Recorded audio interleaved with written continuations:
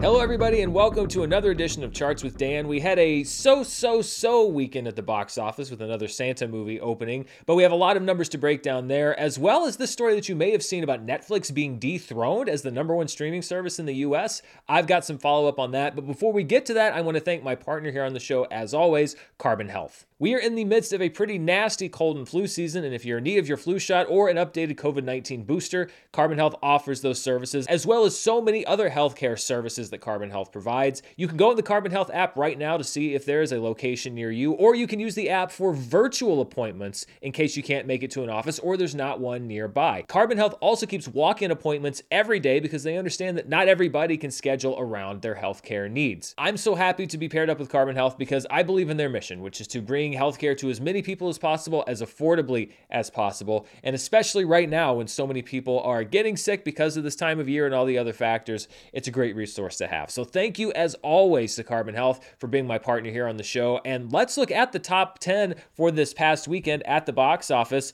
And for a fourth consecutive week, Black Panther: Wakanda Forever stays at the #1 spot. It had a big surge for the Thanksgiving holiday weekend, but that means that we saw a bigger than average drop, a 61.5% drop from last weekend, the holiday weekend, for a $17.5 million total. More on how it's doing in just a few moments. Violent Night, starring David Harbour as a very angry Santa Claus, and a movie that I really enjoyed, actually outperformed expectations a little bit, coming in second place with $13.4 million.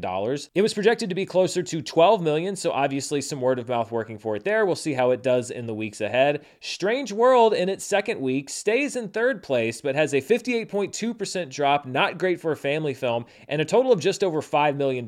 We talked at length about the box office disaster that this film was on last week's show. It has not done anything in its second week to correct that misperception. This is going to be a huge, probably $100 million plus money loser for Disney. Not what they were looking for this holiday season. In fourth place, actually moving up one spot, is The Menu, dropping off 36.6% in its third week, so it seems like there's a little bit of word of mouth working on that movie, a $3.4 million total. Slipping to fifth place in its second week is Devotion, a 53.8% drop for a total of just over $2.7 million. So let's talk first of all about Violent Night. As I mentioned, David Harbour stars as Santa Claus. I had a little fun with my Violent Night review here on the channel. If you want to see that, there's a little card up there in the corner that you can click. But how did it stack up against other movies featuring the real deal Santa Claus? Well, let's take a look. You know I like to put together weird charts, so these were the biggest Santa movie openings, so movies featuring the real Santa Claus, not just some faker dressed as Santa Claus. And at #1 is Will Ferrell's Elf, one of the newest movies to be inducted into the holiday canon, but it is stuck there forever with a $31.1 million opening almost 2 decades ago. Hard to believe. The Santa Claus 2 is at #2 with a $29 million opening, followed by the animated film Rise of the Guardians, which, while maybe not necessarily a Christmas film, does indeed star Santa Claus, $23.7 million. The Polar Express from the early 2000s, straight out of the Uncanny Valley, is at #4 with a $23.3 million total. And then at #5, the Santa Claus 3, The Escape Clause, with $19.5 million. But Santa Claus has been doing his job for a long time, and they've been putting out Santa Claus movies for a long time. So you know what I like to do to try to give you a better perspective on history? That's right, adjust for inflation. And when we adjust for inflation, the list actually stays pretty much the same. Elf is at #1 with an adjusted opening total of $50.3 million. Then the Santa Claus 2 remains at #2 with a total of $48 million. The only new film on this list is the original Tim Allen movie, The Santa Claus, which opened back in 1994. It comes in at #3 with an adjusted total of $38.6 million. The Polar Express stays at #4 with $36.7 million, and Rise of the Guardian slips to #5 with $30.8 million. So while Violent Night couldn't get there in the elite top 5, it actually did pretty well. I think it was the top 10 movie as far as Santa openings go. And it was a lot of fun. Obviously not your traditional Christmas movie, but if you want to go have a lot of fun with the Christmas iconography and the character of Santa Claus, I highly recommend it. Something else I want to do, of course, is to check and see what's going on with Black Panther: Wakanda Forever. And I did a chart last week seeing how it measured up against the rest of the MCU after 17 days of release. Well, let's see how it's doing after 24 days of release. And you can see that it is still, as of right now, the 7th highest grossing film in the MCU at this point in its release cycle, trailing only Avengers Endgame, Spider-Man No Way Home, Infinity War, Black Panther, The Avengers, and Avengers Age of Ultron. It's just ahead of Civil War, ahead of Multiverse of Madness, Iron Man 3, amongst other titles. But I did get one comment in particular that just said, well, Dan, you can't look at a chart like that without adjusting for inflation, because that's how you really get perspective on things. And flames on the side of my face. Like, I don't know that. Like, I don't sit here and say that every single week when I adjust for inflation on these charts. And of course, the one chart, or one of the few charts that I choose not to do that on, because last week was a long show, I get a lecture on adjusting for inflation. So yes, let's adjust these numbers for inflation. And as you can see, yes, it does bump Black Panther Wakanda Forever down a few notches. Instead of the 7th highest grossing Marvel film at this point in its release cycle, it is the 11th highest grossing Marvel film, roughly equivalent to what Guardians of the Galaxy Volume 2 and Spider-Man Far From Home were doing 24 days into their releases. So I will acknowledge that instead of being a top 10 highest grossing MCU film at this point in this release, it is now just one of the most successful MCU films of all time through 24 days, equivalent with a lot of other successful MCU films. Let's look at the rest of the top 10. At number 6 is the film I Heard the Bells, which is the true story of the Christmas Carol that was penned by Henry Wadsworth Longfellow, the debut feature from Sight and Sound Films. They've largely done stuff direct to streaming. So that's just outside the top 5 debut for Sight and Sound Films. At number 7 in its 7th week is Black Adam with a 51.9% drop and a $1.5 million total. The Fabelmans in week 4 drops 43.9% for a $1.2 million total, followed by Bones and All in its 3rd week with $1.1 million. And then at number 10, after 7 weeks, Ticket to Paradise still hanging around, a 54.1% drop with a total just over $854,000. Speaking of Black Adam, as it remains in the top 10, there was a story that appeared in Variety that I saw and that several other people also sent to me, talking about the losses that Black Adam was likely to take in the theatrical market. This is a story from Variety that reported that it will be a money loser in the theatrical window to the tune of $50 to $100 million. But Warner Brothers is pushing back on that projection, saying that the film will break even theatrically and turn a profit with home viewing revenue streams like rentals and any pay window that Black Adam may be able to secure, despite appearing initially on HBO Max. Still, when you look at all of the receipts that Black Adam is likely to total up worldwide, it's not an incredibly impressive performance, and I think that it is somewhat likely that it's going to lose money in the theatrical window. I think that it is likely to perhaps bring money in eventually because the margin is thin enough, but I'm sure a lot of people will say, well, Dan, you were wrong because you were saying that Black Adam was a hit. No, I said that Black Adam, I think, had a good opening considering the reviews that it got. I think that the buzz and the word of mouth defied that bad buzz from the critics and was able to deliver a good opening. But I always said it is a marathon, not a sprint box office-wise. I was very curious to see how Black Adam would do, for example, in the Thanksgiving holiday window, if it would still have some life left, and it largely didn't have a lot of life left, as almost nothing at the box office other than new movies have had life in that back half of the top 10. So yeah, when you look at the end result, it does look like Black Adam, while not the disaster that many people thought it could be, is certainly not going to be remembered for an exceptional box office performance. It may be one of those movies that doesn't do so great in theaters, but perhaps sets up the universe to do better later on down the line. Listen, you can think I'm wrong about the opening if you think that it should have been higher, whatever. This is a show that is based in numbers, but my analysis of that numbers, some of it is based on my interpretation or what I think about it. So if you have a different interpretation, that's fine. But again, this is a case where you have to wait and look at the whole picture. We see the whole picture on Black Adam, and it doesn't look like it had the back half that it would have needed in order to elevate it above what I still think was a pretty impressive performance given the factors that were working against it. Dropping out of the top 10 this last week were Glass Onion and Knives Out Story, only because Netflix pulled it from theaters after a 1-week run, and then The Chosen Season 3, Episodes 1 and 2 after just 2 weeks. Netflix must just hate money. I thought that maybe they would see how it did last weekend and perhaps extend the run by a week, but they held true to their word, and they pulled the movie after 1 week. I had so many people reach out to me on social media saying, I tried to go see Glass Onion, I was looking for times, and it was gone from theaters. I know that Netflix is giving their reasons for why they're doing what they're doing with Glass Onion. I still don't understand them. I still don't understand why you would release it in theaters, but not in enough theaters to make a big box office impact. I still don't understand why, if you're going to put it in limited release, that you only do it for 1 week so that people that couldn't find it in that first week definitely won't be able to find it in the second week. Nothing about this model makes sense to me. I'm mystified by the theatrical model that they're showing here with Glass Onion, because I honestly do believe that even if you gave this movie a wide theatrical release, I'm saying 2,000 plus theaters for 2 weeks, you would still have a good number of people that didn't go out to the theater to see it or wanted to watch it again that would go and see it on your streaming service. This whole thing with exclusivity with Netflix, with the theatrical window, I think is an incredibly misguided strategy, and it's not exactly like they're doing great. We're going to talk about that in just a few minutes. Let's look at what I like to call the road to recovery. It's the 2015 through 2019 average, basically the pre-pandemic box office, last year's box office, and then this year's. And you see that green line again, we are below the box office performance of where we were last year. Again, largely because for weeks at a time now, including this upcoming week, studios are just abandoning theaters. They're either not releasing movies, they're not releasing high-profile movies, or in the case of Disney, they are releasing movies that they just don't market very well. Regardless, the box office is not having the best end of 2022. We'll see how Avatar: The Way of Water shapes things up starting next weekend. But yeah, a not so great end to what was actually the first half of the year, a pretty good recovery for the 2022 box office. Let's look at the top movies per theater for this past weekend. At number one, according to some sources, there are always conflicting sources for some reason with these movies,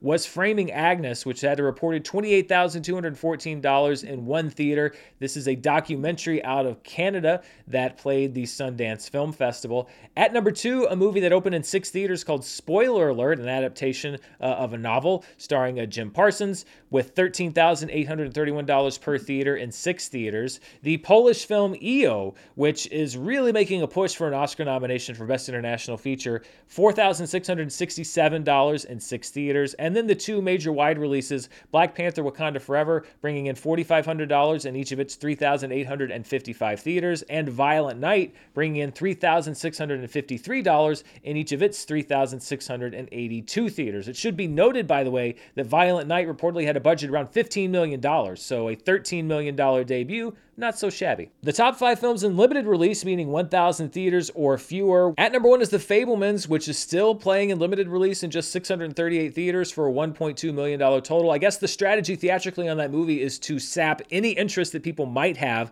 before never releasing it wide. Again, don't understand the strategy on this film. At number 2 is a film out of India. It's a Telugu language film called Hit the Second Case, which brought in $600,000 in just 280 theaters. It's a crime movie that, you guessed it, is the second in the franchise.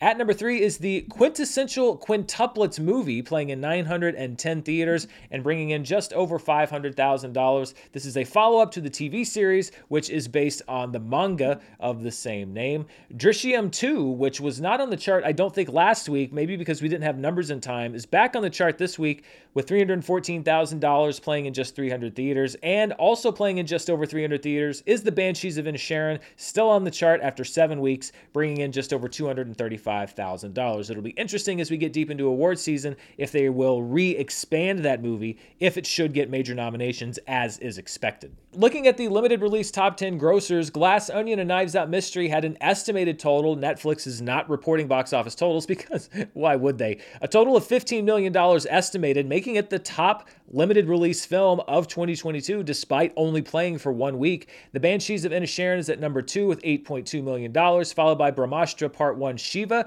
at $7.8 million. BTS Permission to Dance is at number 4. KGF Chapter 2 is at number 5. Marcel the Shell with Shoes On is at number 6. Terrifier 2 is at number 7, at least the portion of its release where it was playing in limited release. A new movie at number 8, The Fabelmans, which has now brought in $5.5 million. That gets it on the limited release top 10, although a Steven Spielberg movie that's been out for a month and has made $5.5 million, that's pretty crazy.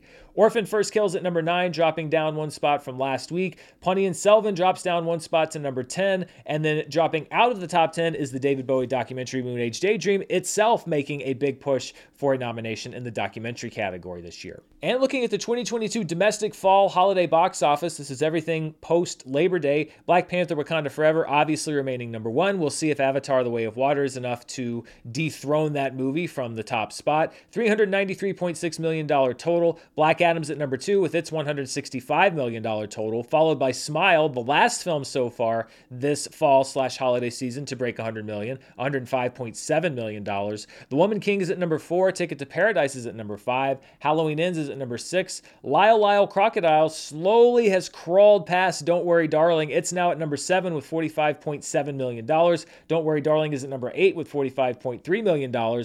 Barbarian remains at number 9 with $40.8 million. And the only small victory that Strange World can claim is that it has, for at least 1 week, crawled onto the top 10 chart for this season. $25.6 million.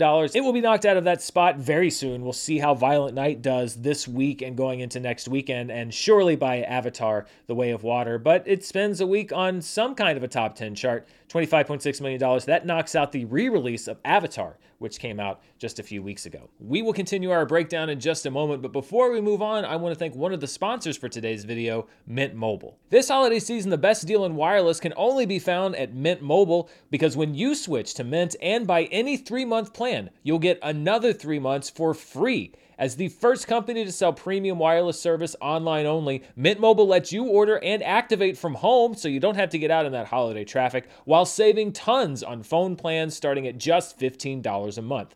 I've been using Mint Mobile since long before this holiday deal was a thing, and this is the perfect time to switch because you're already saving money over what you're probably paying with your current wireless provider. And think about all of those extra stocking stuffers that another 3 months free will help you buy.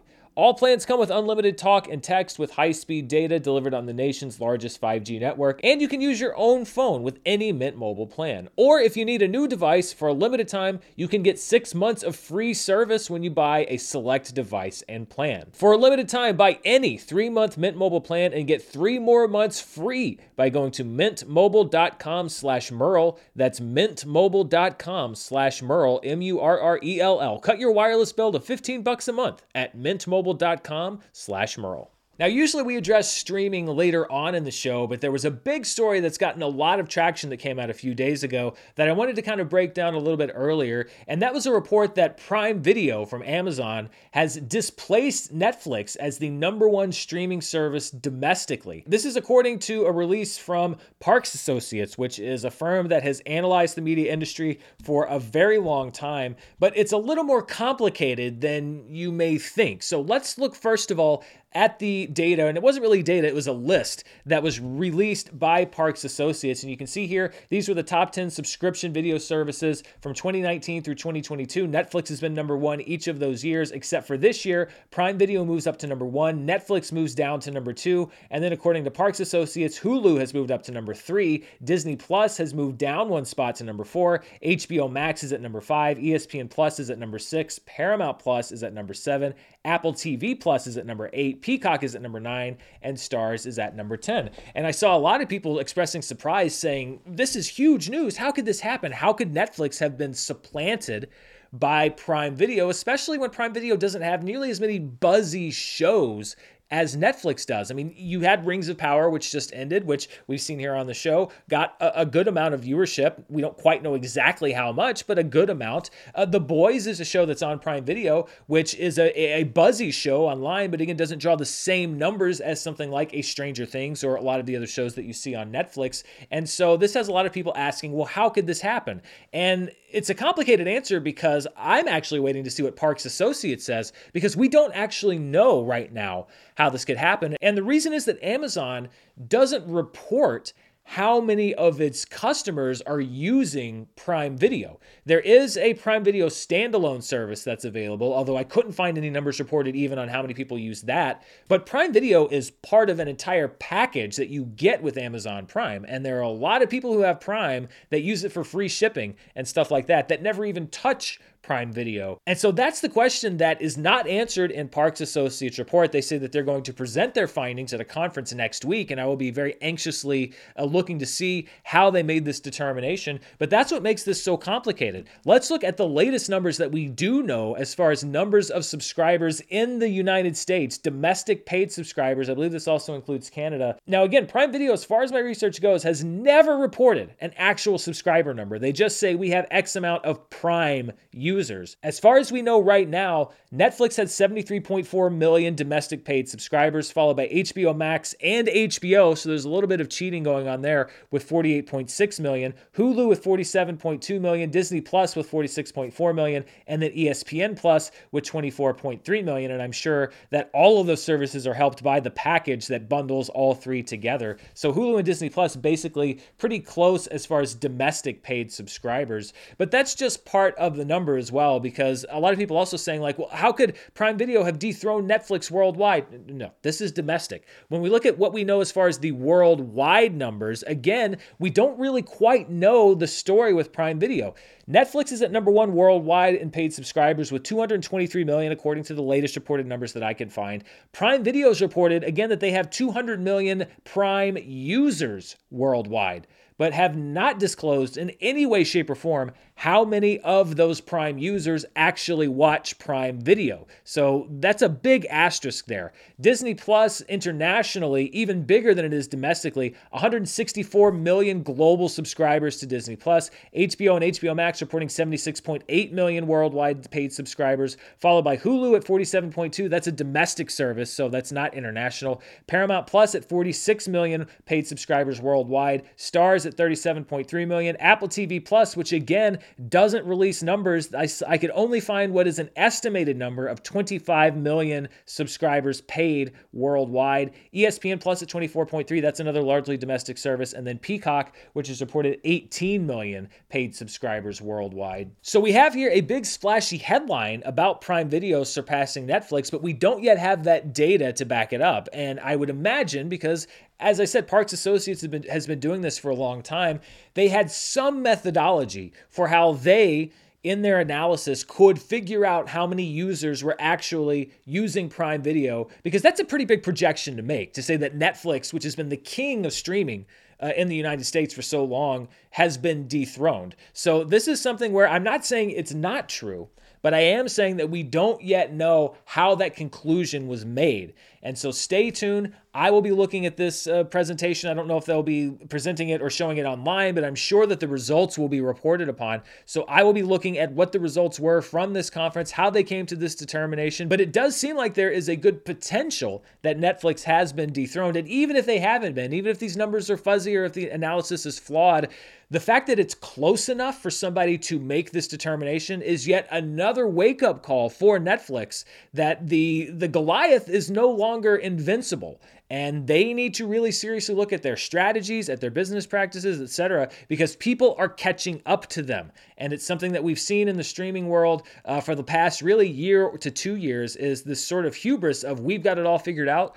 Well, the real world is now coming in with a pretty hard crash. So we will see what happens. But, I'm not going to say no, but I'm also not going to say I know exactly how this was done. Stay tuned, because I'm going to be very anxious to see what Parks Associates has to say in the near future. Let's look at the top 5 films outside of the domestic marketplace. So this is everywhere outside of the United States and Canada. At number 1 is Black Panther: Wakanda Forever with $20.2 million. The first Slam Dunk is at number 2. Now, I had to actually do some digging into the Japanese box office, and it's because of the number 5 film, which I'll talk about in just a moment. But a reported $9.5 million debut for the film, the first Slam Dunk based on the manga called Slam Dunk. More on the Japanese box office in just a moment. At number 3 is another film from Japan, One Piece film Red, but this is due to its opening in the Chinese market, so that's why it's there at number 3. Violent Night is at number 4, and then number 5 is a movie that several of you have asked me about, Suzumi no Tojimari, which has done very well at the Japanese box office, and indeed should have been on this chart for the past couple weeks. It's director Makoto Shinkai's follow-up to Weathering with You and Your Name, and really the only reason that it wasn't included in these charts is I do as much research as I can, and I have several sources that I look at for international numbers, but the Japanese box office numbers were not widely reported in the various sources that I look at. I look at the trades, I look at ComScore. That movie was not listed in any of those numbers. It's the same problem that I have with the Indian box office, which is it's very tough to find real-time numbers from the Indian box office. However, in doing research for this week, I have found a couple of sources that I think will be able to keep me updated on the Japanese box office, so hopefully hopefully there won't be oversights like this in the future. But this just goes to show you how difficult it is to get a picture of the global box office, especially when not everybody's reporting numbers the same way that we do here in the United States, where you have an estimate on Friday, on Saturday, on Monday you've got final numbers. It's a much different process in lots of different parts of the world. So a lesson for me, Suzume no Tojimari should have been on this list. It's made about $50 million in Japan so far, so a big hit over there. And as always, I will do my best to make improvements to make this show as complete a picture as I can make it of what the actual box office results are. When you take the international totals, you combine them with the domestic totals, we get our top 5 movies worldwide. Black Panther, number 1 worldwide again, with another $37.7 million. Violent Night takes the number 2 spot with a $20.5 million worldwide total. Strange World comes in at number 3 with $10.4 million. Not much consolation there. The First Slam Dunk is at number 4 with a $9.5 million. Again, that's an unconfirmed total. And then One Piece Film Red at number 5 with just over $9 million total. Let's take a look at the 2022 domestic box office totals. And I had to unfreeze one of these movies because Top Gun Maverick decided to come back and make another run at it. It actually didn't make a huge splash. It finished outside the top 10, but it takes its domestic total up to $717.7 million. Doctor Strange in the Multiverse of Madness is now at number 2 with $411.3 million, although it's very likely that by next week, Black Panther Wakanda Forever will eclipse it and become the second highest grossing film of the year. It moves up 3 spots from last week to number 3 on the chart. Jurassic World Dominion drops down 1 spot to number 4. Now that it has beaten the Batman at the box office, Minions: The Rise of Gru has now wrapped up its box office run at $369.5 million. It drops 1 spot to number 5. The Batman drops out of the top 5 to number 6 with $369.3 million. Thor: Love and Thunder stays at number 7. Sonic the Hedgehog 2 stays at number 8. Black Adam stays at number 9. And Elvis stays at number 10. These are the top 10 movies worldwide in 2022. Top Gun Maverick again adding to its gross. It could, I don't know. It's trying to get to $1.5 billion. We'll see if it does that. It's currently at $1.487 billion. Jurassic World Dominion at number 2. Doctor Strange in the Multiverse of Madness at number 3. Minions: The Rise of Gru at number 4. The Batman at number 5. Thor: Love and Thunder at number 6. Black Panther Wakanda Forever is at number 7, although it's making a play to soon break into the top 5. It's only about $38 million behind The Batman, which would get it into the top 5 for the year. The Battle at Lake Changjin 2 is at number 8. Moon Man is at number 9. And Fantastic Beasts: The Secrets of Dumbledore is still at number 10 with $405.1 million. This is the part of the show where I like to not only take a look at a weekend from Box Office Pass, but also pay tribute to people from the entertainment industry who have passed away. Just some. I can never mention everybody here on the show. And it's actually sadly, a very varied list this week. Several familiar names and faces to so many people for different reasons. The first name I wanted to bring up is Bob McGrath. Bob McGrath was for decades a fixture on the kids' TV show Sesame Street. When Sesame Street premiered in 1969, Bob McGrath was there. He actually sang the theme song initially. He was on Sesame Street for nearly 50 more years. Sesame Street might not be as prevalent today, but it was a bedrock part of children's television for generations, including mine, and Bob was there until the show transitioned to HBO in the mid-2010s. Another person whose name you may not be familiar with is Julia Reichert, who is a key figure in American documentary filmmaking. Her movie Growing Up Female is considered a landmark film in the women's movement in feminist film and was added to the National Film Registry in 2011. Reichert was a 4-time Oscar nominee. She won recently in 2020 for the film American Factory. She also won 2 Emmy Awards and was a college professor for nearly 3 decades, counting among her students Emmy-winning producer Eric Bork, who won Emmys for From the Earth to the Moon and Band of Brothers, and also Hannah Beachler, who made history as the first Black nominee and winner of the Academy Award for Best Production Design for her work on Black Panther. It's rare to find somebody who's able to impact the world so profoundly as both a filmmaker and a teacher, but Julia Reichert was able to do both. Another name that you may not instantly recognize, but someone whose face is a fixture at Christmas, is Clarence Gilliard Jr., who played, among many other roles, Theo, Hans Gruber's Tech Wizard in Die Hard, which is a holiday favorite. Clarence Gilliard Jr. also appeared as Sundown in Top Gun. He was a series regular on the later seasons of Matlock starring Andy Griffith. He was on the show Walker, Texas Ranger with Chuck Norris, among many others. Gilliard actually follows several other actors in the Die Hard cast who have passed away, including Paul Gleason, Alexander Goodenough, James Shigeta, and of course, Alan Rickman. He is such a great part of Die Hard, which is a movie that I watch nearly every holiday season, and it's becoming more and more bittersweet as the people that made that movie great are slowly passing away. In the case of Bruce Willis,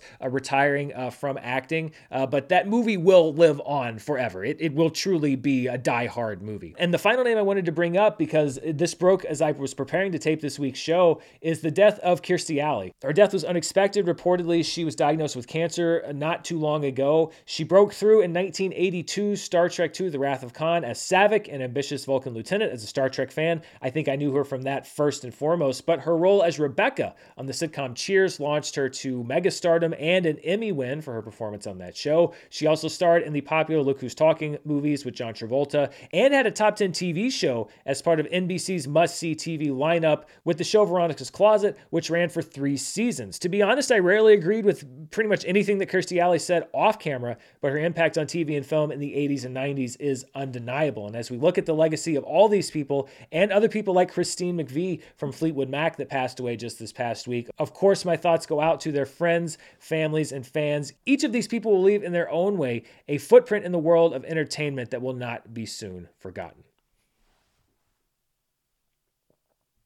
Let's take a look now at a weekend from Box Office Pass, and I'm going back to November 29th through December 1st, 2002, the 48th weekend of the year, the tail end, I believe, of the Thanksgiving holiday, and this was the relative strength of the box office back then. In its third week at number 1 was Harry Potter and the Chamber of Secrets with $32.1 million, basically filling the same role that Wakanda Forever did this past Thanksgiving weekend, where you have a legacy blockbuster film that's still performing strong. But then this is where we were missing out, really. In second place was Die Another Day, the last Pierce Brosnan James Bond film in its second week, running a strong number 2 with $31 million. In third place, The Santa Claus 2 starring Tim Allen, which had actually opened closer to Halloween with $12.1 million. And I think Disney did that so it wouldn't cannibalize the box office of Treasure Planet. But Treasure Planet was very similar to Strange World. It was a huge underperforming film for Disney, just a $12 million total in its first 3-day weekend of release. And I actually saw a lot of comparisons to Treasure Planet when Strange World came out. And then at number 5, another holiday film, one of the few Hanukkah-based movies, 8 Crazy Nights, an animated film brought to you by Adam Sandler. That opened in 5th place at $9.4 million. But as you know I like to do, it's been a long 20 years, so we're going to hit the inflation button on this weekend box office chart, and we will see that Harry Potter and the Chamber of Secrets translates to today a $53.2 million third weekend. Die Another Day, $51.3 million in its second weekend. The Santa Claus 2 would have come in just over $20 million, just ahead of Treasure Planet, which also would have come in around $20 million.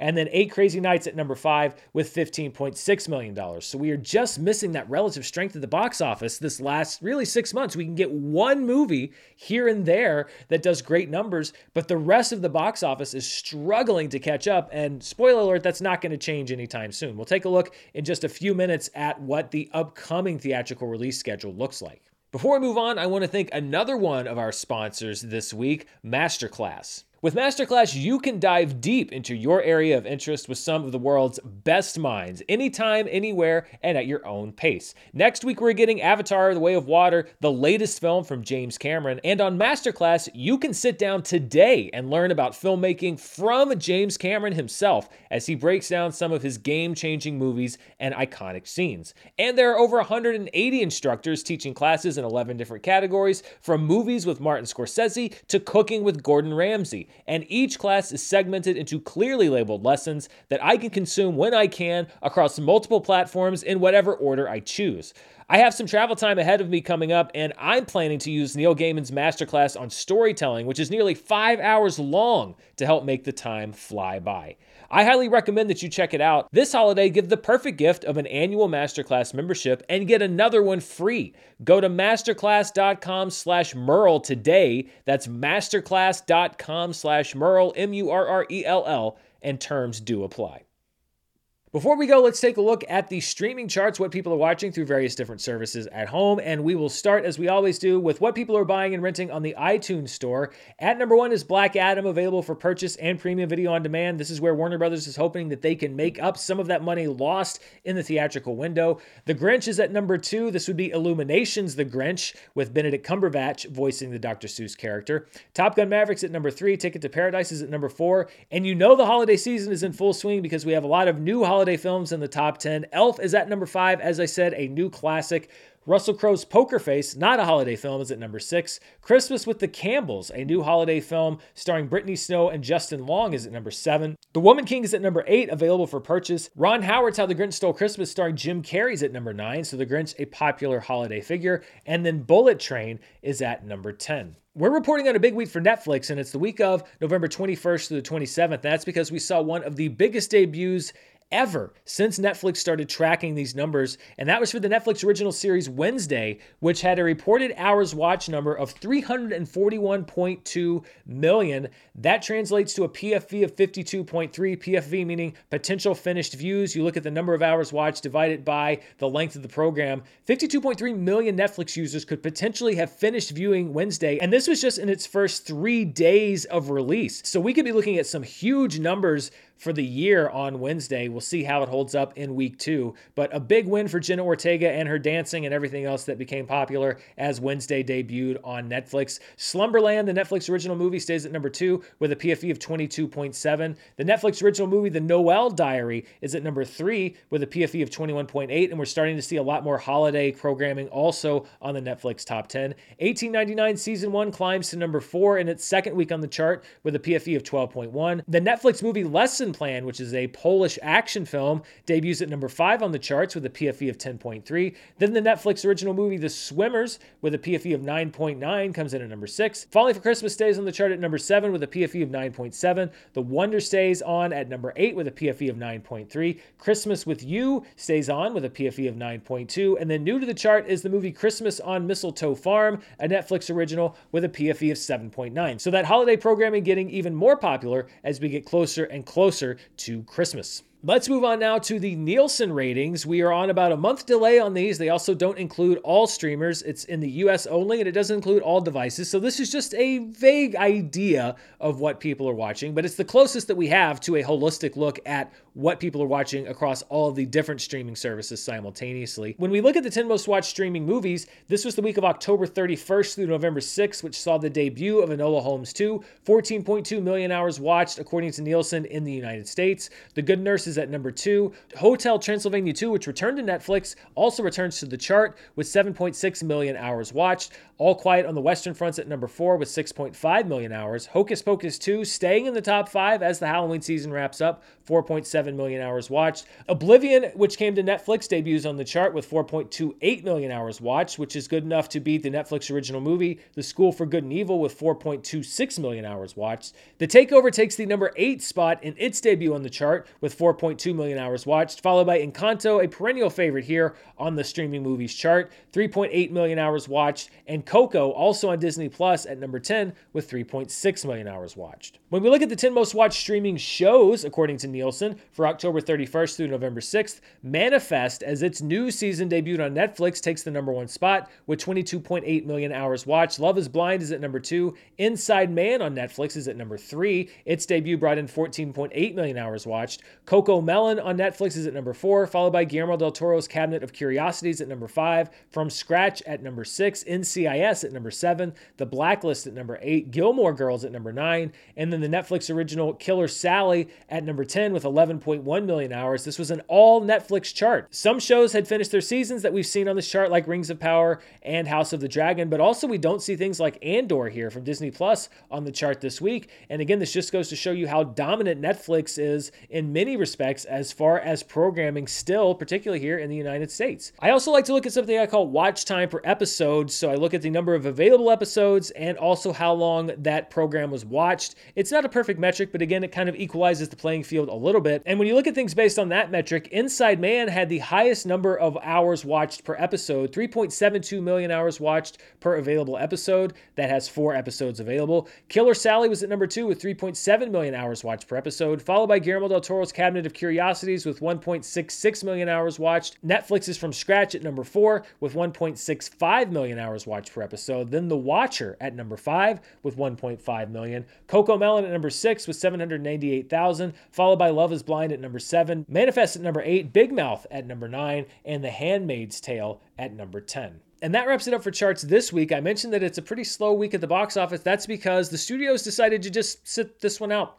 No new wide releases at the box office this weekend, so yeah, it's going to be a great show next week. There are a few movies, though, that are entering limited release. Empire of Light will probably have the widest of those limited releases. Depending on the strategy, it could expand into over 1,000 theaters. This is the latest film from Sam Mendes. The Whale, featuring a much buzzed-about performance from Brendan Fraser. He's considered by many to be the Oscar frontrunner for Best Actor, directed by Aaron Aronofsky, is also entering limited release. I'm going to have reviews for one or both of those movies on the channel here this week. Doom Patrol Season 4 debuts this Thursday on HBO Max.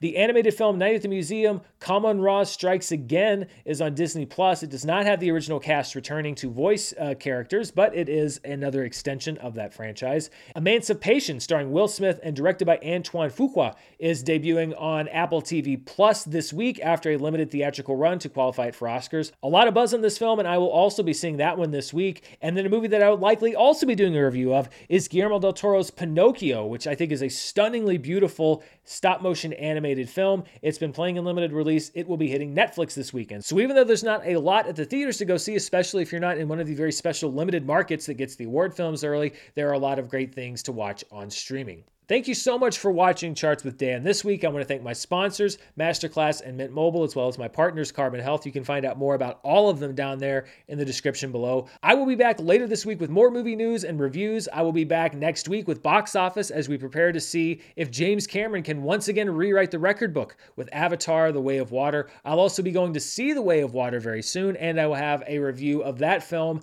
not this week, but next week when the review embargo drops, so stay tuned for that. But most of all, thank you for watching the show today. I will be back very soon, but until then, stay safe, and I'll see you then. Bye.